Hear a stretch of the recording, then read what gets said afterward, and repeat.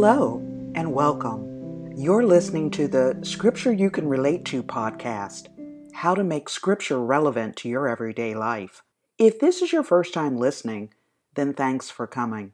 The Scripture You Can Relate To podcast is produced every Friday by Pastor Ricky Shear. For your convenience, you can download the show notes at www.scriptureyoucanrelateto.com. Come back often, and please add this podcast to your iTunes playlist. Now, let's get on to this week's episode. The Second Amendment of the Constitution says that we have the right to keep and bear arms and that it shall not be infringed. I support that. However, the Bible reminds us that the spiritual battle is far greater than the physical battle and thus requires spiritual weapons. 2 Corinthians chapter 10 verse 4 says, "The weapons of our warfare are not carnal, but mighty through God." While there are weapons of love and prayer, one of the most significant weapons we have is the Word of God.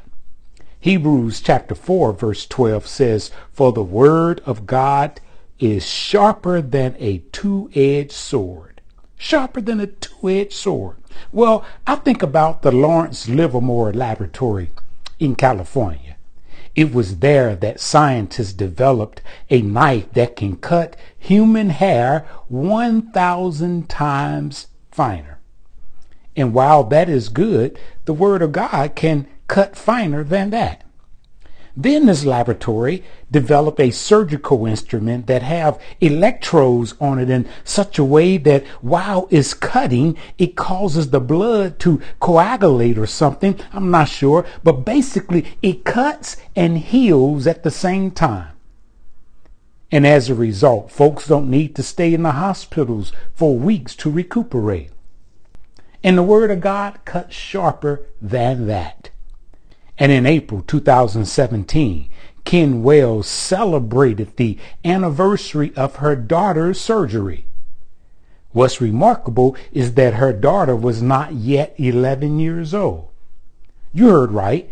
Kim was celebrating the 11th anniversary of her daughter's surgery, but her daughter was months and months away from turning 11. See, when Kim was 23 weeks pregnant, the doctors told her that there was a problem with her unborn daughter's heart. 2 days later, this woman found herself in an operating room.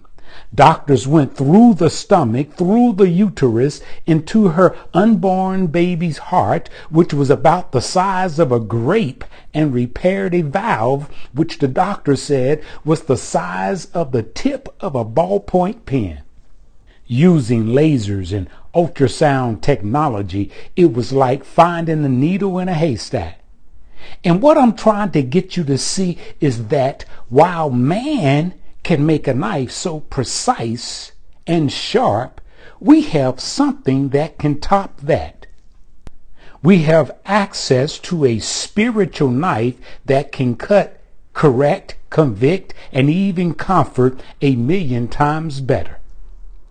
Yet it seems like we live in a time where folks trust in any and everything but the Word of God. Peter learned this the hard way. He tried to use a knife to defend Jesus in the garden. But he learned on the day of Pentecost that the sword of the Spirit does a much better job. One woman tried to get Solomon to use a physical knife to cut a baby in half, but instead Solomon used a spiritual knife to cut through a lie. The more you use a physical knife, the duller it becomes. But the more you use the Word of God, the sharper you become. Keep swinging a physical knife and it will wear you out. But keep using the spiritual knife and it will wise you up. But I need to also let you know that our sword does not become sharper on our own. Proverbs 27, chapter 27, verse 17 says, "As iron sharpens iron, so one man sharpens another." In other words, there is mutual benefit in the rubbing of two iron blades together. The edges become sharper, making the knives more efficient in their task to cut and slice. Well, likewise, God created man in such a way that we grow through interaction, such as church worship, group Bible study, fellowship, and other interactions.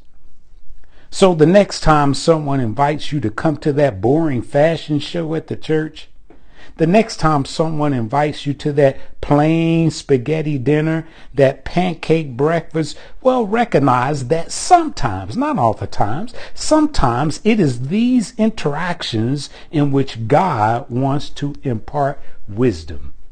It's so that he is forcing the fellowship so that iron will sharpen iron. Well, that concludes this podcast. Our hope and prayer is that this podcast has been helpful to you and you will continue to reflect on it and begin to apply it to your life. For a transcript of this podcast and notes for a journal, visit www.scriptureyoucanrelate.com. Thank you.